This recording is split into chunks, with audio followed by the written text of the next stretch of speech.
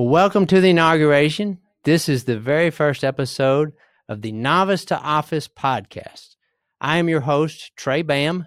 My last name in print looks like it's pronounced any way other than how I just said it, but that is my name, Bahm. You heard it correct. I am thrilled to be one of the guides for Market Scale's channel of information and experts. It is my understanding this podcast is something kind of new for Market Scale in that I will serve as a guide for politics and government. So off we go. Not only has the gang here been very encouraging, but they have an energy that has been wonderful. Why am I a politics and government guide? Well, I have a lifetime of experience in such.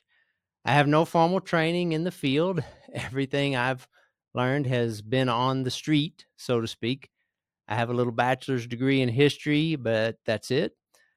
But I have worked at pretty much every level of government and in campaigns for said levels.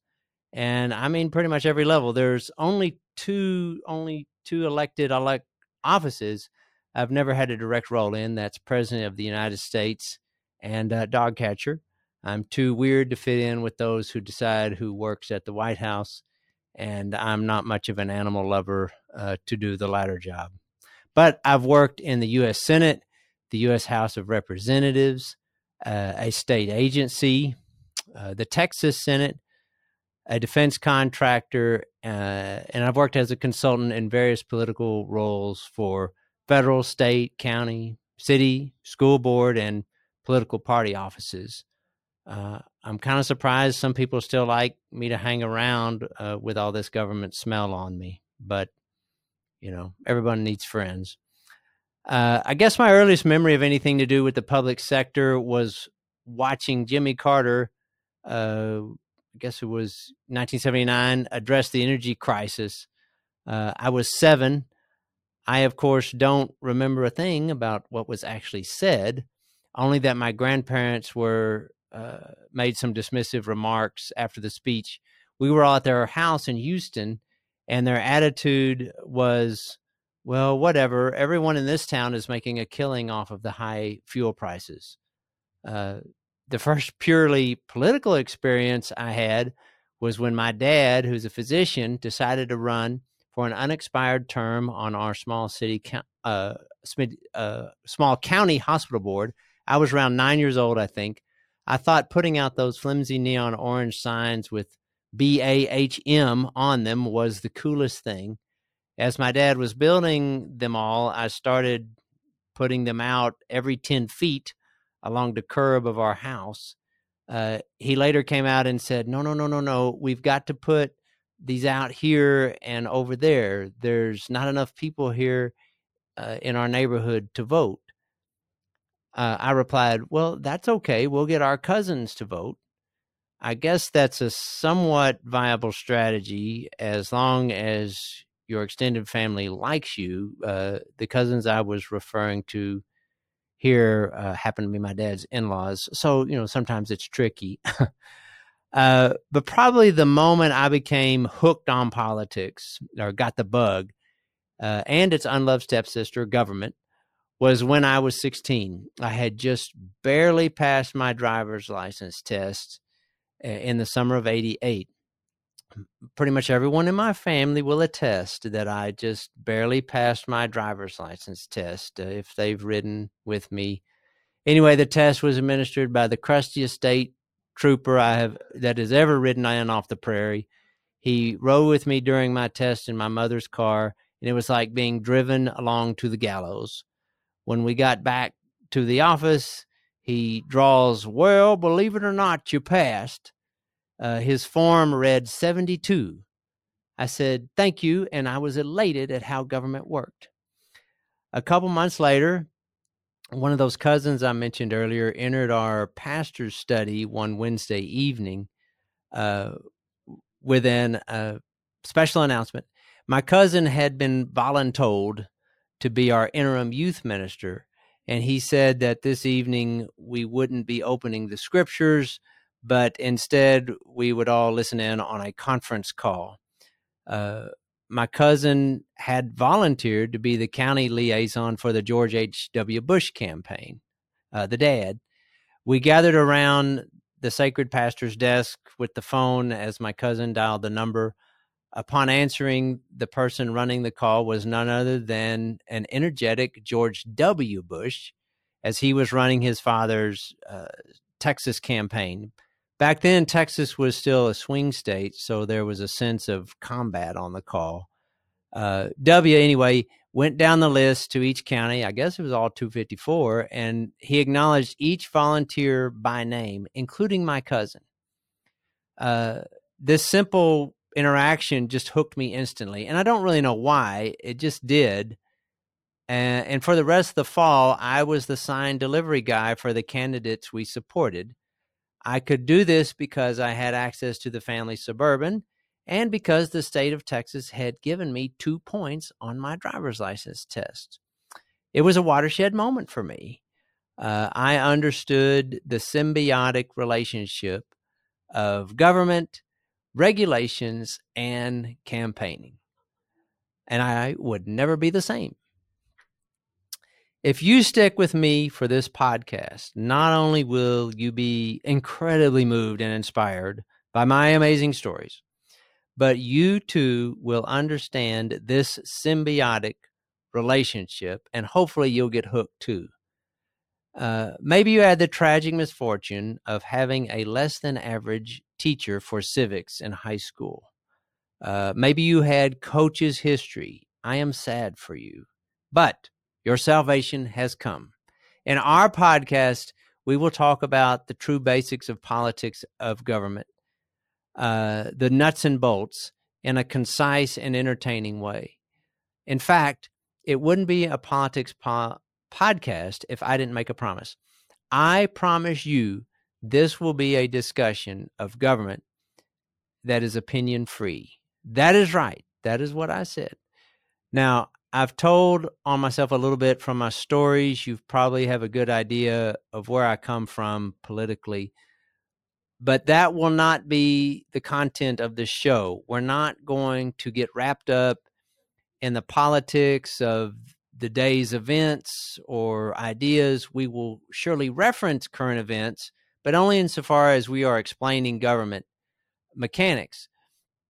We will, of course, have to reference political ideology here and there because of symbiosis. But this will not be a show where a given ideology is defended at all costs, let alone promoted. I may from time to time have guests with different political views, but this isn't going to be Crossfire or The View. Far from it. To the extent I have any real virtues, I think everyone who knows me in politics will affirm for you that I am someone who is fair. Tough, sure, especially when someone is paying me to be so. But I treat everyone equally and according to the rules. That approach will also govern the content of this podcast, I promise. There.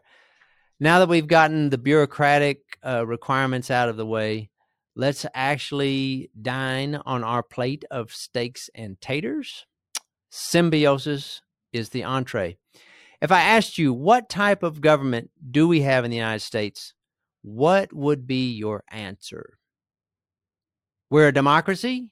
Maybe. Okay. So we have a national government where if we need to make a rule for something or go to war or make any kind of decision that should apply to everyone, all 332 and change million Americans get together and vote and majority rules. Is that what you mean? Because that is the definition of the word democracy. That's democracy in its purest form. Okay, so we're not a democracy. So we're a republic. Yes, that is it. A republic, okay? If by republic you mean a group of elders, some elected by vote, some not, who decide everything for us, well, that's not quite it. That is what they had in ancient Rome. It is sort of what they had in England off and on. The Netherlands about 350 years ago is probably history's best example of a republic. Today, maybe Switzerland comes closest. In the United States, however, we are not a republic in the purest form. We are what's called a federal republic, in that each of the states sends various representatives to a multi-state gathering that is known as the U.S. government. But we are also composed of 50 micro-republics that also do the representative thing. So this doesn't quite fit the United States either. Are we an oligarchy? What is an oligarchy? Well, this is traditionally a small governing glob of individuals acting in the name of a national government who just kind of get together and decide everything, usually delegating their pronouncements to bureaucracies or other institutions, some of which may have democratic features. In our times, various personalities, sentiments, and forces want you to believe that America is an oligarchy, that basically Bill Gates, Elon Musk, Colonel Sanders, Michael Jordan, and Oprah are really the ones in charge, all more or less through the vast wealth that they allegedly control. Well, that's just not the case, as we'll discuss at length on this podcast. This is what they have in Russia, an oligarchy, though it would never be in print. One of the core dynamics in Russia is that guys like Putin, while powerful and autocratic, must deal with a political reality that is based on an oligarchy of other individuals. So what kind of government exactly do we have, Trey? We have what is called a liberal democracy. Now, when you hear those words together, you might detect a charge. You might be thinking, well, that doesn't surprise me. We're so far down the woke toilet, there's not enough paper in the world to get us out. That may be what liberal democracy means to you. Or you may think, what? No way. America isn't liberal. The corporations own everything. Well, our first episode will also demonstrate the nature of what we will be doing when it comes to politics and government here on the Novice to Office podcast. Demystification. We're going to strip away all the connotations of so many of these terms and make them more understandable. So, what is a liberal democracy and why does it even matter? The term liberal democracy is a technical one. That said, there is not a concise definition. There is instead a definition based on attributes. As an example, if you took a Mercedes and simply painted the word Cadillac on it, does that make it a GM luxury vehicle? No, of course not. But if you were to otherwise describe a Cadillac in precise terms, you'd end up describing the Mercedes all over again. It's an expensive petroleum-powered vehicle on 4 wheels with luxurious materials inside where you sit. So, what really makes a Cadillac?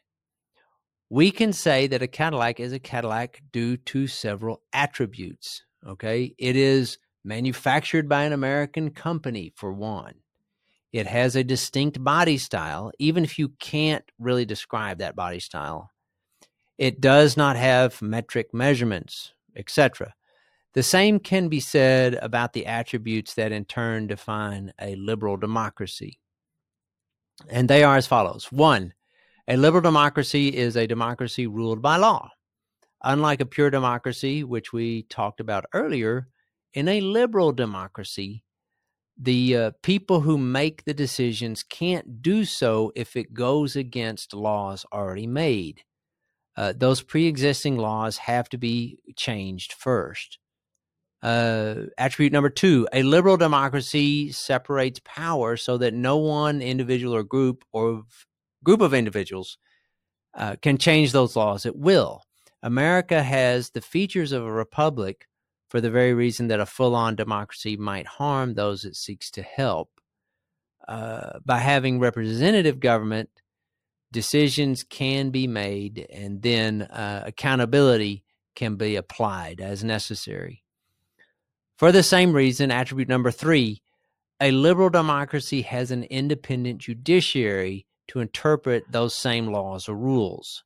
This also serves as a check and balance on other powers. Now, these three attributes didn't just come into being by George Washington's magic sword. In fact, on the face of it, these attributes may seem too abstract to be any good or any practical value. So to explain this, we must discuss some history, which is my favorite thing. I don't know if you've heard of a guy named John Locke. Not this guy.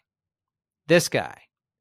Now, this guy needs to get out in the sunshine, I think, maybe help himself to the donuts. You know, it's funny for someone so influential on American government, John Locke has never been depicted in movies or TV, to my knowledge. I don't know who would play him. Maybe McConaughey at his Dallas Buyers Club weight. The guy was thin.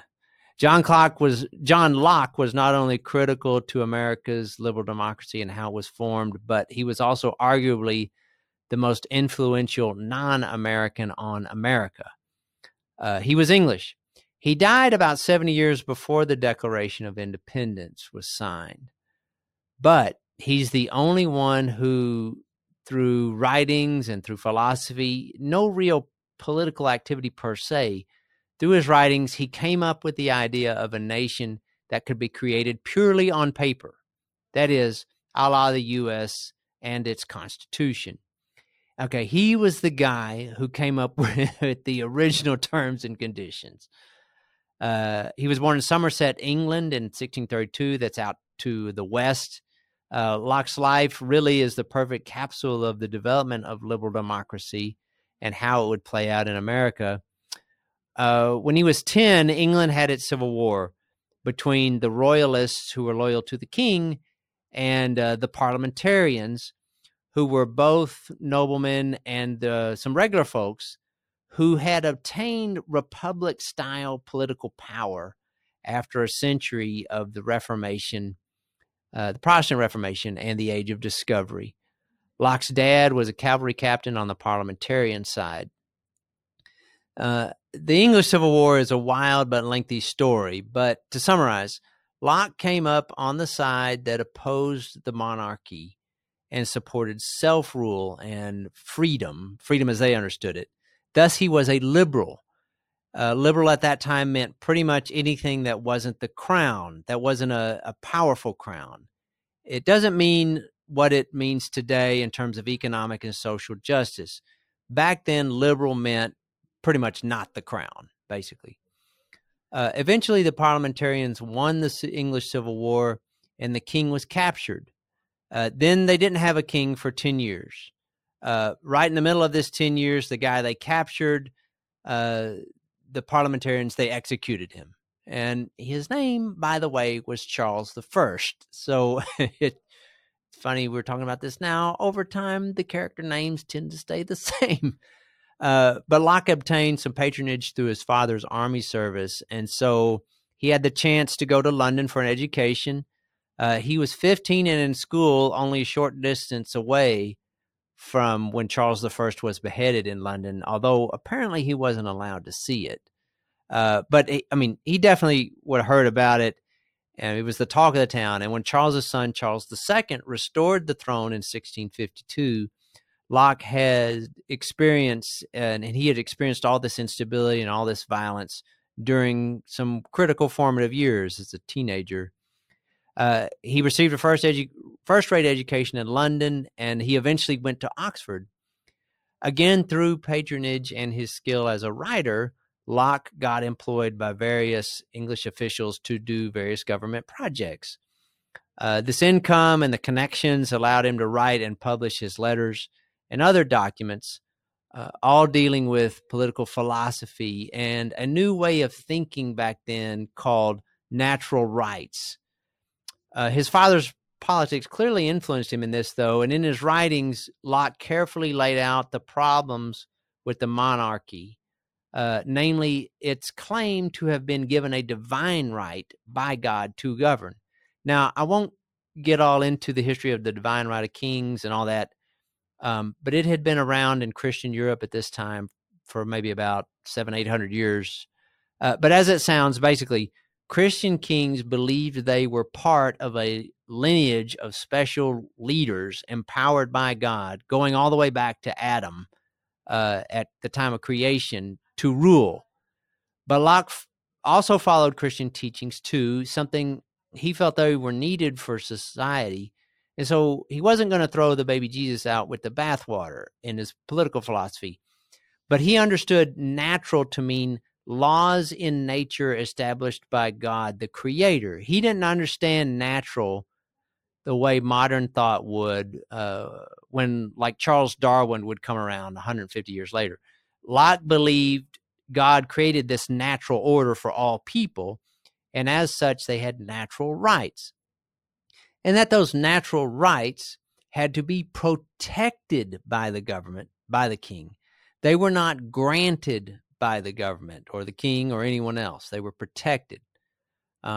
Here we just had 4th of July a couple weeks ago, so maybe this is starting to sound familiar. Locke's most famous writing was called Two Treatises on Government, and he first published it in 1689 when he was around 57. He did this anonymously because the political situation in England was still kind of dicey, and he needed to work. But listen to this. He wrote, this is from the second treatise. To properly understand political power and trace its origins, we must consider the state that all people are in naturally. That is a state of perfect freedom, of acting and disposing of their own possessions and persons as they think fit within the bounds of the law of nature. Now, he wrote that, and but that sounds pretty close to how we roll in modern America, doesn't it? It doesn't sound weird or shocking. It's an outlook that we take for granted, really. We'll talk about more of that in a bit. But what's interesting about this writing of Locke's, is the two treatises, is the timing. As I mentioned it, he published it anonymously, and the treatises weren't really that well known for many decades. They were, at the time, they were kind of like an obscure blog post that only a handful of nerds read. And Locke died in 1704, and only the political people really knew who he was. Those were the folks he ran with. But because the two treatises was printed a few times and stayed generally in people's libraries, eventually political people started invoking it in debate. The two treatises, which also advocate for removal of a king if the king isn't protecting those natural rights, really caught on when things in the American colonies across the Atlantic started heating up in the 1750s and 1760s. According to one historian, a copy of the two treatises was reprinted in Boston in 1773. The New England anti-monarch radical, a guy named Samuel Adams, got a hold of a copy there, surely. No, there's no doubt about it. And Thomas Jefferson, of course, had a big library, and he also read Locke, and he copied some of his statements directly into the Declaration of Independence. So, liberty, liberty, liberal.